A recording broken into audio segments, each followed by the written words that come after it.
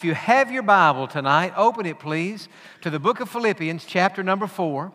The title of the message tonight, Are You Struggling with Anxiety? Now, for those of us who are Astros fans, yes we are, right? We're down 2-0, but there's a verse in Leviticus that says, if you go to church on the night of a playoff game, your team will win. So I can tell you, we will win game 3. Now, I make no promises about the game 4 or 5, but we're going to win tonight because you're here. But seriously, I wonder today, and I have wondered for the last few days, as I have known that tonight we would be dealing with this subject of anxiety. How many people here tonight, don't raise your hand, but I wonder how many people here tonight would say, John, if the truth be known, I am struggling with anxiety. There may be some here tonight who say, the only reason I'm here is because I saw your video yesterday on Facebook about anxiety, and I don't even always come on Wednesday night, but I am struggling, and I need some help on this subject. Well, let me begin tonight with some good news. If you are struggling with anxiety, you know what that means? It means you're normal. It means you're normal. And the reason I say that is sometimes when we are anxious, we get to thinking that we're not normal, that it's unique to us, that something is wrong with us, that nobody else in the world is struggling with what we're struggling with, and yet that's not the case. If you struggle with anxiety, you're normal, and it proves that you are human. According to the National Institute of Mental Health, now listen to this, in the United States today, anxiety problems are the #1 mental health problem among women. And for men, anxiety is the #2 health problem, only to alcohol and drug abuse. And so anxiety, as far as women go, it's the #1 problem. As far as men go, it's the #2 problem, right behind drugs and alcohol. In a typical year, almost 50 million Americans will feel the effects of a panic attack, of some type of phobia or fear in their life, or some other, what we might call anxiety disorder. Think about that, 50 million people. That's almost 15% of the country. Almost 15% of the country. Say there are 335 or 336 million people living in America, and 50 million struggle with this. That means tonight, if it's like a typical night, let's say we have 300 people here tonight, that would mean that in this gathering, there are 45 people, 15% of our group tonight, who is struggling with anxiety. Some of you may have had a panic attack today, or some bout with anxiety today. And so here you sit. Maybe you didn't even know what the sermon was about. You picked up the little handout and it said, are you struggling with anxiety? And you said, this message is for me. Well, in Philippians chapter 4, we come now to what is the classic passage in all the Bible about anxiety. As we have come to this point in our study through the book of Philippians, in chapter number 4 and verse number 4, Paul says this, rejoice in the Lord always. Again, I will say rejoice. Let your gentleness or your forbearance or your graciousness be known to all men. The Lord is at hand.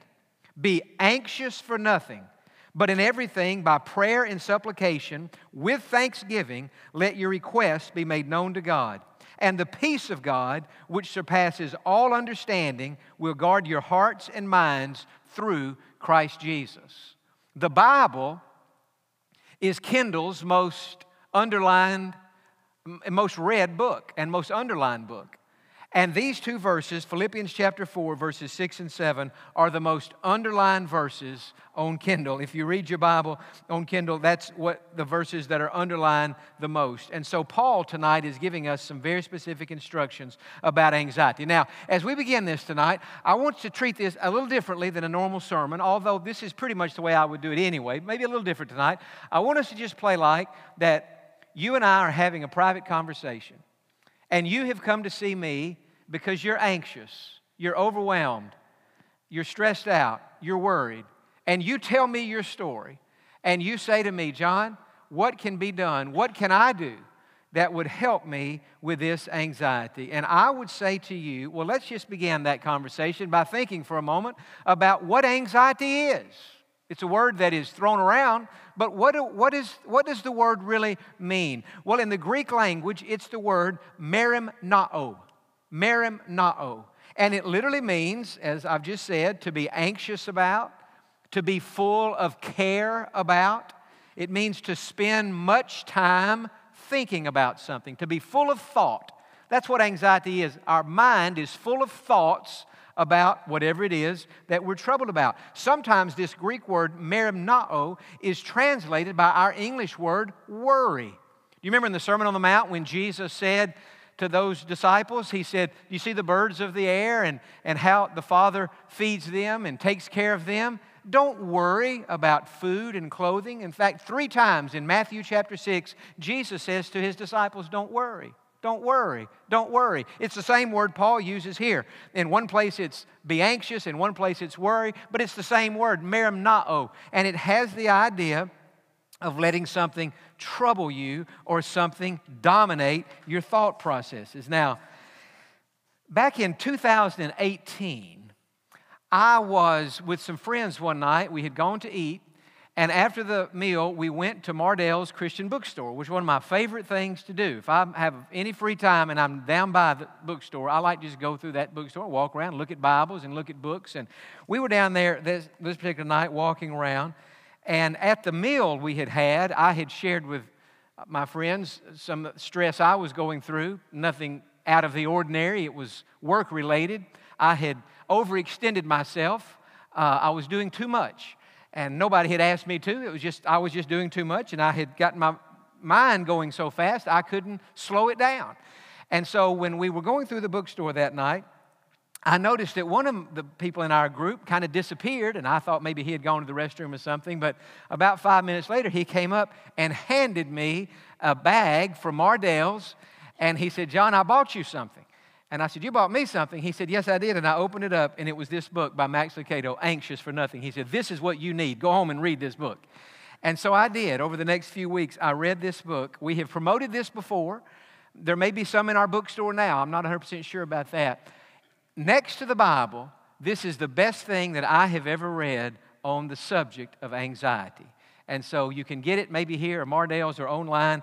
But if you want a good book on anxiety, Lucado has the best one I've read. And let me read how he defines anxiety. The word anxious, he said, defines itself. It is a hybrid of angst and shush, the second half of it. Angst is a sense of unease. Shush is the sound I make on the 10th flight of stairs when my heart beats fast and I run low on oxygen. I can be heard inhaling and exhaling, sounding like the second syllable of anxious, which makes me wonder if anxious people aren't just that, people who are out of breath because of the angst in their life. And I thought that was a good definition of what anxiety is. Lucado goes on to point out that anxiety and fear are closely related. He calls them cousins, but they're not brothers. And he brings out a good point. He said, fear says, there's a snake, you see the snake, get away from the snake. Here's a rattlesnake and it's coiled up and you're 5 feet away from it and you see it. And so fear immediately says, you're in danger, get away. Well, that's a good thing. Anxiety says, there might be a snake in some yard somewhere. Never go barefooted outside again. You see, fear sees a dangerous situation and fear says, get out of Dodge. Anxiety is different. Anxiety says, what if there's a snake in the yard? What if I'm diagnosed with some bad disease? What if my spouse dies? What if I'm left alone? What if I run out of money? So anxiety and fear are related, but they're not the same. Anxiety is always focusing on what if this happens. Now, anxiety, we know, is an emotion that we all experience in life. I don't care how long you've been saved or how much you love God or how mature you are spiritually. You're human. You're still breathing. And sometimes we get in a situation and we feel a moment, a wave of anxiety. Now, that's not sin. Anxiety in that regard, is not a sin. Sometimes we get to thinking it's a sin, and it makes us more anxious. The only way that anxiety can become a sin, well, there'd be two ways. Number one, if we didn't deal with it and we just lived chronically in a state of anxiety, well, then that would be sinful. God has told us not to worry, and we're chronically worrying. So that would be sin in that case. But anxiety can also become sinful if we begin to turn to the wrong things or to the wrong people to calm us down when we're anxious. I think many people who get involved with alcohol and even with drugs, I think many people who get involved with immorality, if we could trace it back to what really caused them to do that, I think more often than not, what they were looking for was some kind of an escape from reality.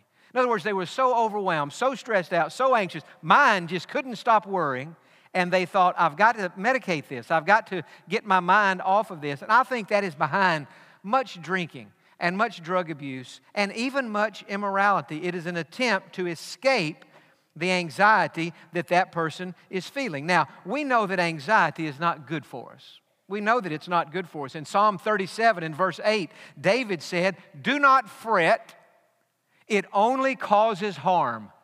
So there's nothing good that's going to come out of worrying. Jesus said, if you worry in Matthew 6, is it going to extend your life? Is it going to make you taller? Is it going to change the situation? No. And David says it only causes harm. You say, John, what kind of harm does anxiety cause? Well, first of all, it causes physical harm. And you don't need me to belabor this, but just to touch on it and to say that when a person is anxious, things begin to tense up in the human body. They begin to get stomach aches. Sometimes the chest can tighten. The muscles around our sternum tighten up. And many of the people who go to the emergency room, not all, but many people who go to the emergency room with chest pain, thinking they're having a heart attack, are actually not having a heart attack.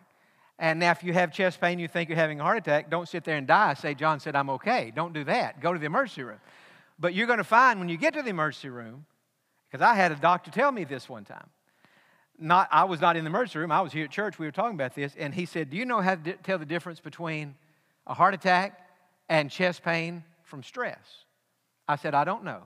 He said, if it's chest pain from stress, from those muscles tensing up around your sternum, if you press on your breastbone, on your sternum, it hurts because the pain is external. Now again, if you have a question, you go to the doctor because I don't want that on me. But that make me very anxious. I killed you through my sermon tonight. But when you get to the doctor, you watch one of the things they're going to do is start doing, does that hurt? Does that hurt? Does that hurt? Yes, it does. Yes, it does. Yes, it does. Well, that might not be a heart problem. It may just be your chest tightening up when a person is stressed out. Now, you're not going to have all these symptoms at the same time. You may never have all of them. Sometimes people's eyes twitch. Blood pressure rises. Sometimes a person feels dizzy or lightheaded. I've had all of that in my life. And it can be a scary and it can be a very frightening thing. Sometimes when we're stressed out and our bodies are tensing up like that, again, it just feels like we can't turn our brain off. And so it feels like there's a sensation that your brain is going so fast, it can feel like you're moving, but you're really not moving. It's a strange thing. Pam DeShawn, our Minister of Education, and such a blessing to our church, she and her husband David, active members here, and I called her today, and I said, Pam, can I tell the story you shared with us? And she said, yes, you can. And so I want to share this. A few days ago, they were traveling to San Antonio to visit some of their family.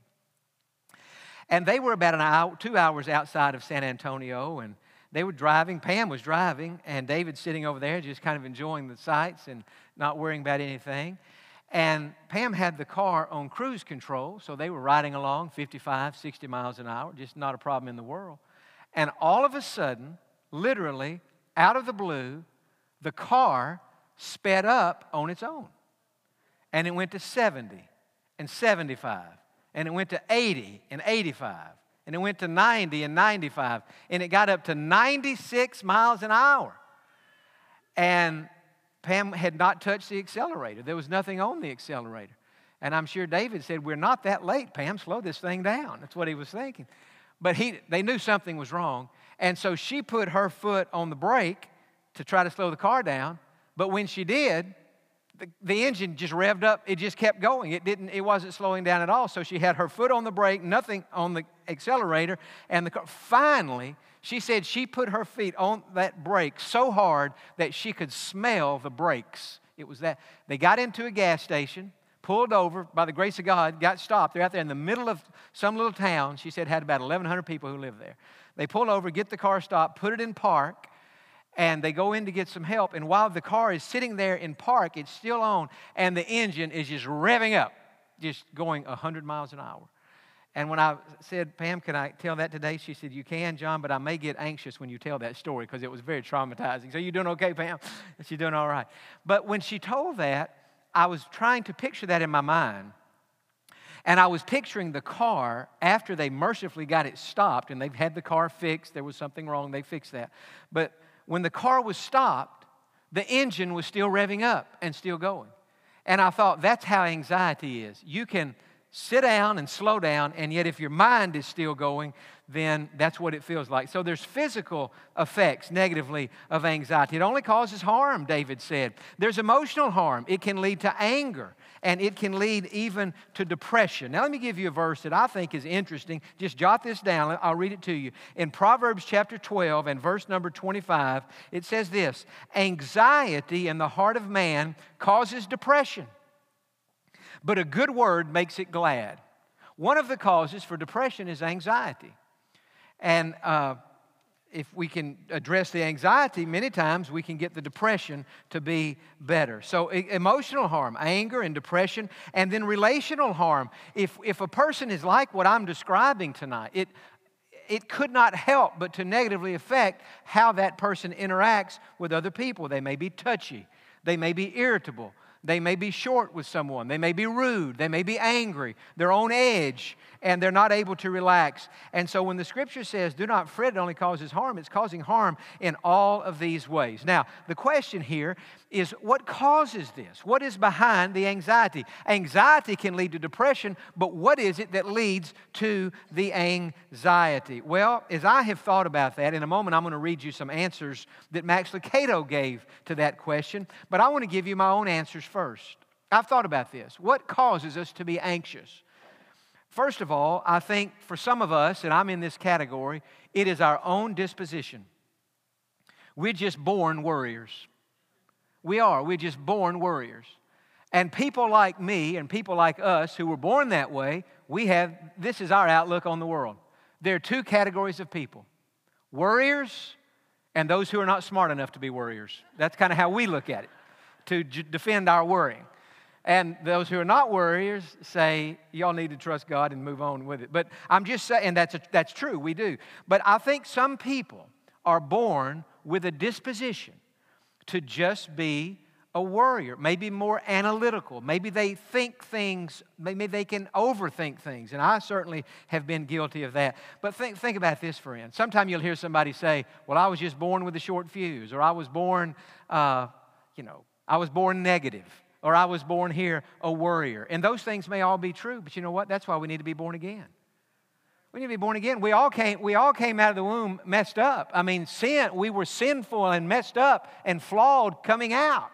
And sometimes it manifests itself in one way or the other, but we need to be born again so God can make our own disposition. But that said, for some people, we just would struggle with this in a way that other people wouldn't. Another cause of anxiety is our circumstances in life. I mean, circumstances can cause us to become anxious. Things are happening, and sometimes we feel like we're spinning plates, and we've got so many plates spinning, we can't keep them all spinning. And I heard one pastor say, and I thought this was good. He said, pastoring a church is like nailing Jell-O to a tree. You get that piece of Jell-O up there and it falls down. You think, man, I had everything finished, and then it just falls right down. Well, I think we all feel that way no matter what our vocation may be. And so sometimes circumstances in life can cause that. And then something else from my observation, our enemy, the devil, makes us anxious because he's the one who's putting these thoughts in our minds. So think about that. If you're the devil and you know that, for example, that I have my disposition would be to be more analytical, more thoughtful. It would be a positive way to say that. But more tend to worry. And then circumstances sometimes can overwhelm us. Well, it's easy now for the devil to come in. I'm already kind of like a boxer on the ropes, and he can come in with one of those what-if thoughts and just try to knock me out. And I'm not the only one who's like that. So our enemy, the devil, you know, the Bible describes the devil as a roaring lion.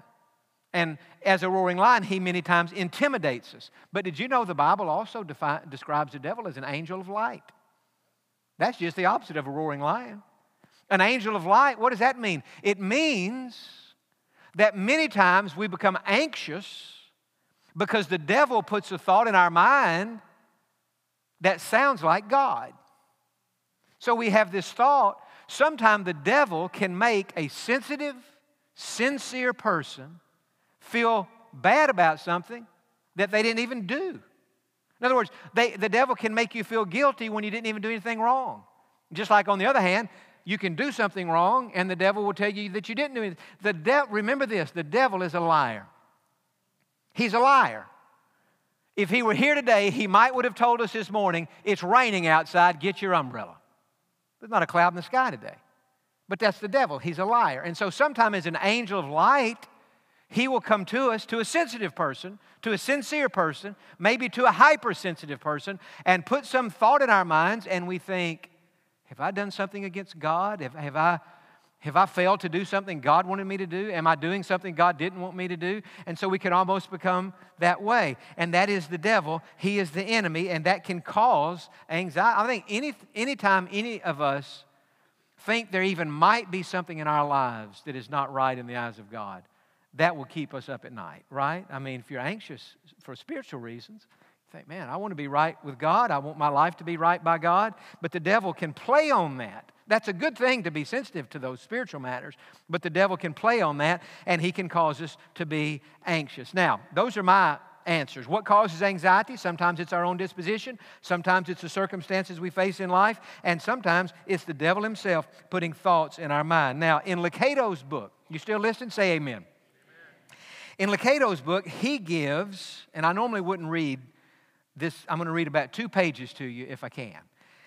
Because he says it so well, and he covers some things so thoroughly here that my desire tonight is to get you the information, whether it's from something I have said, something the Bible has said, an insight that another person has from God's Word, and just put this information in your mind and in your heart tonight so that it can help you to get through this anxiety. And I want to just say before we even get to the end of the sermon tonight, anxiety is something that God can give you victory over. I mean, this in 1 John, this is the victory that has overcome the world, our faith. And so you don't have to be anxious for the rest of your life. But some of these things that Lucato says, I find very interesting.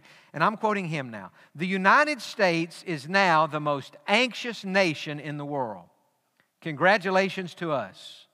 The land of the stars and stripes has become the country of stress and strife. This is a costly achievement. Stress-related ailments cost the nation $300 billion every year in medical bills and lost productivity, while our usage of sedative drugs keeps skyrocketing.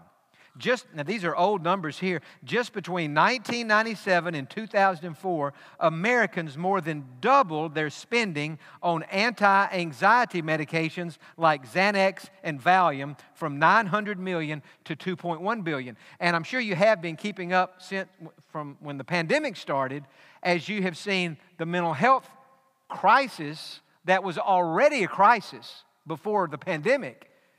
And now with all the ramifications of that, it just took it to a completely different level. He wrote this book before the pandemic. The Journal of the American Medical Association cited a study that indicates an exponential increase in depression. People of each generation in the 20th century were 3 times more likely to experience depression than people of the preceding generation. How can this be, he said? Our cars are safer than ever. We regulate food and water, electricity. Though gangs still prowl on our streets, most Americans do not live under the danger of imminent attack. Yet if worry were an Olympic, we would win the gold medal. Citizens in other countries, Lucato says, ironically enjoy more tranquility. They experience 1/5 the anxiety levels of Americans, despite having fewer of the basic life necessities. What's more, when these lesser anxious developing world citizens immigrate to the United States, they tend to become just as anxious as Americans. Something about our particular way of life, then, is making us less calm and composed. So it is the world that we're living in. Our college kids are feeling it as well. In one study that involved more than 200,000 incoming freshmen, students reported all-time lows in overall mental health and emotional stability. A psychologist, Robert Leahy, points out, now listen to this, the average child today exhibits the same level of anxiety as the average psychiatric patient in the 1950s. Now you think about that. Kids have more toys, clothes, and opportunities than ever, but by the time they leave home, they are wrapped up tighter than Egyptian mummies. We're tense. Why, he says. What is the cause of our anxiety? Now, I gave you my insights. Let me give you his. Number one, change. Researchers speculate that the Western world's environment and social order have changed more in the last 30 years than they have in the previous 300. Think of what has changed. Technology. I'll say this. Technology is much of the problem of the anxiety. And the reason is you can never get away from it. 30 years ago, nobody would have left work on Friday at 5 and put their desk phone in their pocket for the weekend. But we live with it now. In fact, most of us, as soon as this service is over tonight, we're going to get back to our phone and see who called, who texted, what's happening in Israel. Well, we would just check out everything, who's winning the game. So technology, while it has many positive advantages and a great way to spread the gospel and keep people informed, what it's doing, it's keeping us at high alert. We're never off. And we're never disconnected. And that's one of the problems. The existence of the internet, he said. Increased warnings of global warming, nuclear war, terrorist attacks, changes and new threats are imported into our lives every few seconds, thanks to smartphones, TVs, computer screens. In our grandparents' generation, news of an earthquake in Nepal would reach around the world some days later. In our parents' day, the nightly news would have communicated that catastrophe. Now, it is in a matter of minutes. We've barely processed one crisis that we hear of another. So there's an earthquake in Afghanistan. Well, before that earthquake's even over, we know about it. And then we shift out of that to say President Biden's in Israel today to meet with Netanyahu. But he didn't meet with the Egyptian leader and the Jordan leader because they canceled because they didn't like what's happening on the Gaza Strip. And the question is now humanitarian. And so the mind, it's not off and it's not disconnected. In addition, he says this, we move faster than ever before. Just like Pam and David's car, it's going fast. They're trying to slow it down. But brother, it's just moving on. That's how our lives are. Our ancestors traveled as far as a horse or camel would take them during daylight. But us, we jet through time zones as if they were neighborhood streets. Our great-grandparents had to turn down the brain sensors when the sun set. But us, we turn on the cable news, open the laptop, or tune into the latest survival show. For years, I kept a nightly appointment with the 10 o'clock news. Nothing like falling to sleep with the accounts of murders and catastrophes fresh on the brain. But what he's saying is his grandparents and his great-grandparents, that's not how they went to bed. When the sun went down, it sent a signal. See, that's what night, the darkness is supposed to send a signal to the brain that the day's over. Shut it down. Go to bed, go to sleep. But now we just keep going. And what about the onslaught, he says, of personal challenges? You or someone you know is facing a foreclosure, fighting a cancer, slugging through a divorce, or battling addiction. You or someone you know is bankrupt, broke, or going out of business. Without exception, he says, we're getting older. And with age comes a covey of changes. My wife, he said, found an app that guesses a person's age by evaluating the picture of the person's face. It missed my wife Denlin's age by 15 years to the young side. She loved that. It missed my age by 5 years to the old side. So I retook it. It added 7 more years. I took it again. It added 10 more years. I quit taking my picture before it pronounced me dead. So I'm just about finished. One would think Christians would be exempt from worry, but we're not. We have been taught that the Christian life is a life of peace. And when we don't have peace, we assume the problem lies within us. Not only do we feel anxious, but we also feel guilty about our anxiety. The result is a downward spiral of worry, guilt, worry, guilt, worry, guilt. It's enough to cause a person to get anxious. It's enough to make us wonder if the Apostle Paul was out of touch with reality when he said, be anxious for nothing. And so Lucado is telling us all these reasons, all these things. It's not always us. It's not always that we're doing anything wrong. It's just life is going so fast. And then the devil, our enemy, knows our weak spots, when we're vulnerable, when we're down. You add fatigue onto that or something else, and it just creates a big mess. So now, I've told you what anxiety is. I've told you what causes the anxiety. Now, the million-dollar question is, John, how can I get through this? Is there a cure for this? Is there something that I can do practically that will help me with my anxiety? Some here tonight are saying, yes, not only that, but also with my depression. Is there something that I can do? Well, I'm continuing to quote Lucado. I'm going to have to send him some money and tell him to take his wife out to eat or something, because I'm preaching some of his material tonight, but it's so good I can't make it any better. But he gives in this book, in fact, he builds the entire book around an acrostic, and the acrostic is printed in your outline tonight, and it spells the word calm, C-A-L-M. And if you read this book, the whole book is about how to calm down. We think that the way to calm down is just, to go sit in a chair and slow down. That can be part of it, but it may be like Pam's car. You stop the car, but the engine's still revved up. So what can we do? Now, this is where the Bible helps us, and this is where Paul really helps us. So let's just walk through that acrostic briefly tonight. C-A-L-M. The C stands for celebrate. What is it that we're celebrating? We're celebrating the goodness of God. Notice again in verse number 4 of Philippians chapter 4, Paul says this. He's in a Roman prison. And notice what he says. Rejoice in the Lord always. Again, I will say rejoice. Now, in order to rejoice in the Lord, what do you have to do? You have to think. You have to change your thinking. And anxiety is a battle that is won or lost in the mind. Yes, there are things we can do to slow down and disconnect, and that's all part of it. But much of this is in our mind. And so when we celebrate, we begin to think about the goodness of God. Now look in verse 5, because we see one of the things we can rejoice in.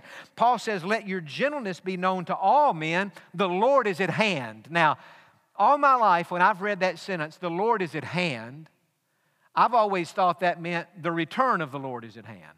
In other words, Jesus is, he could, like I preached Sunday, he could be here at any moment, and he could.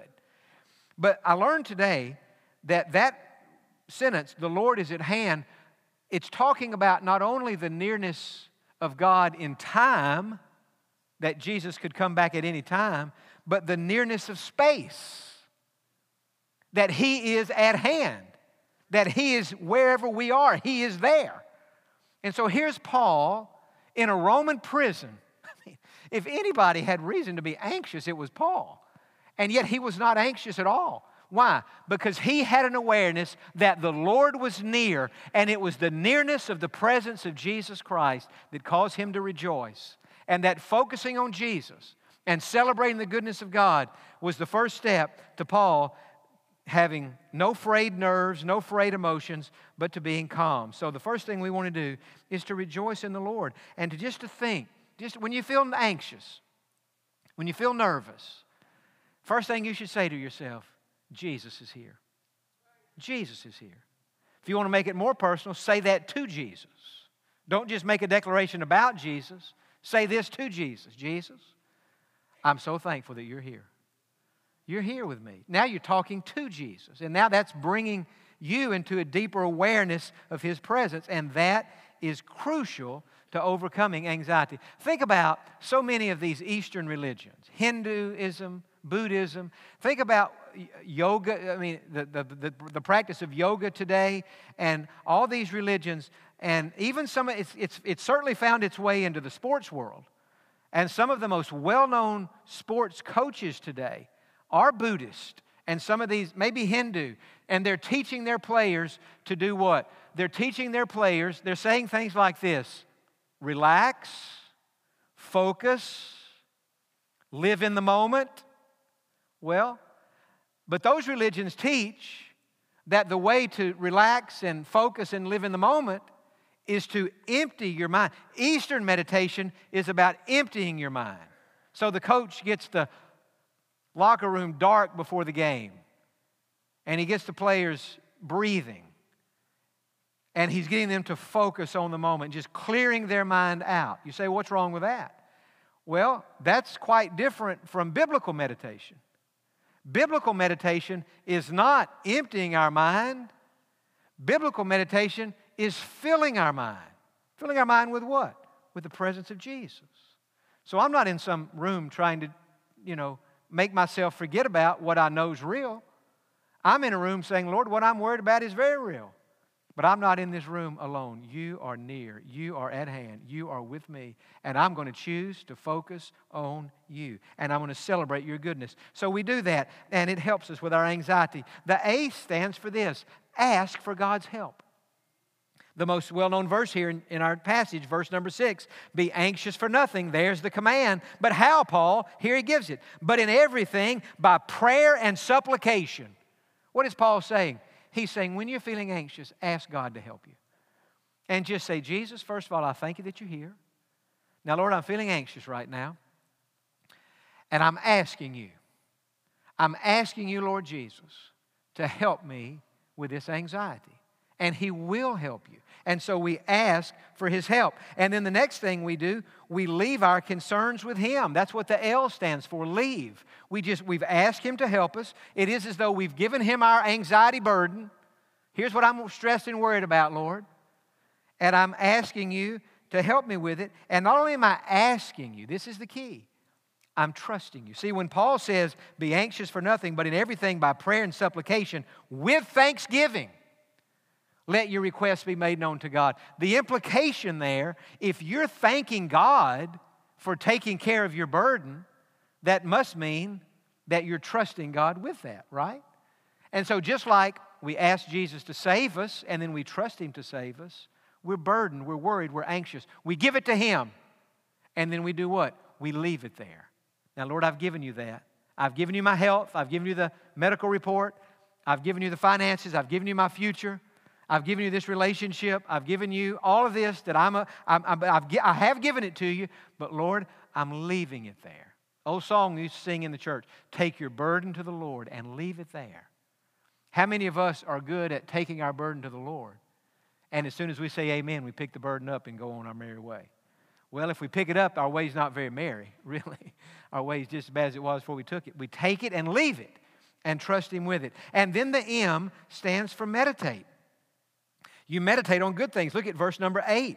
Paul said, finally, brethren, whatever things are true, whatever things are noble, whatever things are just, whatever things are pure, whatever things are lovely, whatever things are of good report, if there's any virtue, if there's anything praiseworthy, meditate on these things.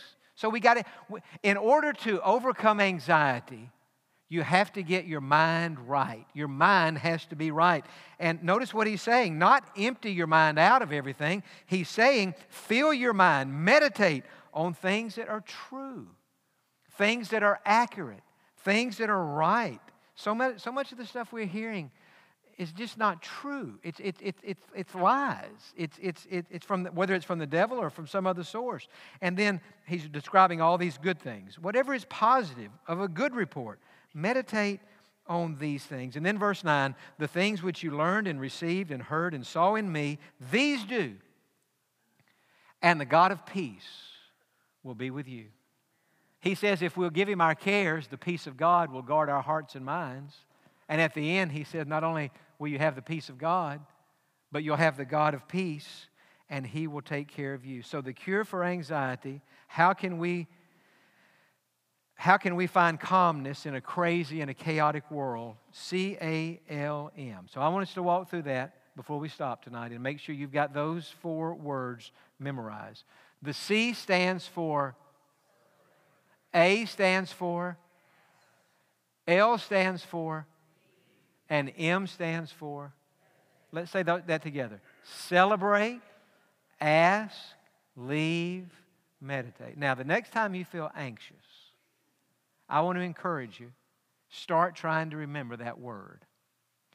Even if you don't remember all of it, one of the things that will help you, when you start trying to remember what all those letters stand for, you'll forget what you were worried about. Because the battle's in the mind. As a man thinks, so is he. Now, I've learned something about anxiety. And I can tell you this, as one who has worried about everything that there is to worry about. In fact, if you came up to me tonight and told me something that you've worried about and I had never worried about it, I would be surprised by that. I would be very surprised. But I stand here tonight and can say this to you, that although sometimes I can still feel an anxious moment, God has brought me farther along in that journey than I ever dreamed I would be. I mean, I'm just telling you the honest truth. Now, I'm not going to sit here and say I never feel it. But I would say this. I have been given victory over that by the grace of God. And one of the primary reason that I have victory over anxiety is because of this. And here's what I've learned. If you are anxious about your soul, you're going to be anxious about a lot of other things too. In other words, if you're anxious, am I really saved? Am I right with God? I mean, hey man, that's the big one right there, right? I mean, if you're worried about maybe going to hell for billions of years, you're going to be, if you've got a brain and a heart and a conscience, you're going to be anxious. So if you're anxious about that, you're going to be anxious about a lot of other things. But if you can get rid of that anxiety by making peace with God through trusting Jesus, and now you say, you know what, I'm not anxious about my soul. I know when I drop dead, I'm going to go to heaven and be with God. I don't have any doubt about that. I don't have any question about it. Now think about this. If I have learned to trust a God I've never seen to take me to a place I've never been, that's a long way from here, and keep me there for all eternity, it's not even logical for me to spend too much time worrying about anything else down here. I mean, if we can trust Him with the big matter, surely we can learn to trust Him with the other things in life. And so I wonder tonight, the person who says, John, this is what I needed tonight. You said some very helpful things, and I hope I have. I prayed I would, and I hope it will help you. But I wonder tonight, the person who's struggling with anxiety, could it be that behind all of the fears about your health and your future and your family and everything, could it be that back behind that, you're anxious about your soul, and that anxiety about your soul has kind of just put you on edge, and it just causes you to be worried about everything? Wouldn't it be an awesome thing tonight if you could take that anxiety about your soul and put that in the hands of Jesus and say, Lord, I've got to get this settled, and I want to know that I'm saved tonight. I ask you to forgive me of all my sins. Come into my heart and make me a Christian. I trust you. And you could walk out those doors tonight with no anxiety about your soul. I'm telling you, friend, if you can walk out like that tonight, your kids, your grandkids, your neighbor, your friend, your boss, I'm not saying that's not important. And I'm not saying your health doesn't matter, because all of our health, it does matter. But I'm saying if we can trust Him with the big thing, we can trust Him with everything else too. Amen? And so with our heads bowed and eyes closed tonight, for the one here tonight who would say, John, I'm anxious, and I know I shouldn't be. I know I'm saved. That's not my problem. I know I'm saved. And I know it's illogical that I would trust Jesus for something that big. And now I'm worried about my future or my spouse's health, or if I'll be alone, or if I can pay the bill. But I still am worried about it. Well, that's okay. That's okay. You be honest and admit, and just tell God that. But right now, would you say, God, I'm anxious, I'm worried, I'm concerned about this. You just tell Him what it is. God, I'm nervous about it. I'm anxious. I woke up with it, Lord. And if I don't do something, I'll go to bed with it, just like I did last night. And God, I don't want to be that way. I want to live with a lightness in my spirit and a freedom in my mind, where I'm just not entangled with all of that. So tell Jesus what you're anxious about. And right now, give it to Him. Just in your mind, visualize Jesus standing in front of you. And just hand Him that person, that situation, that medical report, that bill, that boss. Put it in His hands. Say, Lord, I can't carry the burden. I'm giving it to You. Just give it to Him right now. Now, have you given it to Him? Now say this. Say, Jesus, it's in Your hands, not mine. I trust You with it. And I thank You, Lord, that I'm walking out of here tonight lighter than I walked in. And when that thought comes back in my mind, what about that? I can just say, I'm trusting Jesus with that. Or if you want to say it to Jesus, you can just say, Jesus, I'm trusting You with that. You have my child, my grandchild, my health. I'm trusting You with it. I'm trusting You, Jesus. I'm trusting You. Jesus, I'm trusting You. I'm telling you. If you could get those words in your vocabulary, Jesus, I'm trusting You, it'll change your life. Now for the one here tonight who's anxious about their soul, you need to be saved. You need to get that settled. And I want to help you do it. Pray this prayer. Say, Lord Jesus, I know that I've sinned and I'm sorry. Please forgive me. Come now and live in my heart. Make me a real, genuine Christian. I ask You to save me. I trust You to do it. I trust You, Jesus. I don't see You. I don't feel You. But I trust You. I take it by faith. And one of these days, I'll see You face to face. But until then, I'll trust You with all my heart. I trust You, Jesus, with my soul. And Lord, if I can trust You with the biggie, I can trust You with all these other little things in life. Because everything's little compared to that.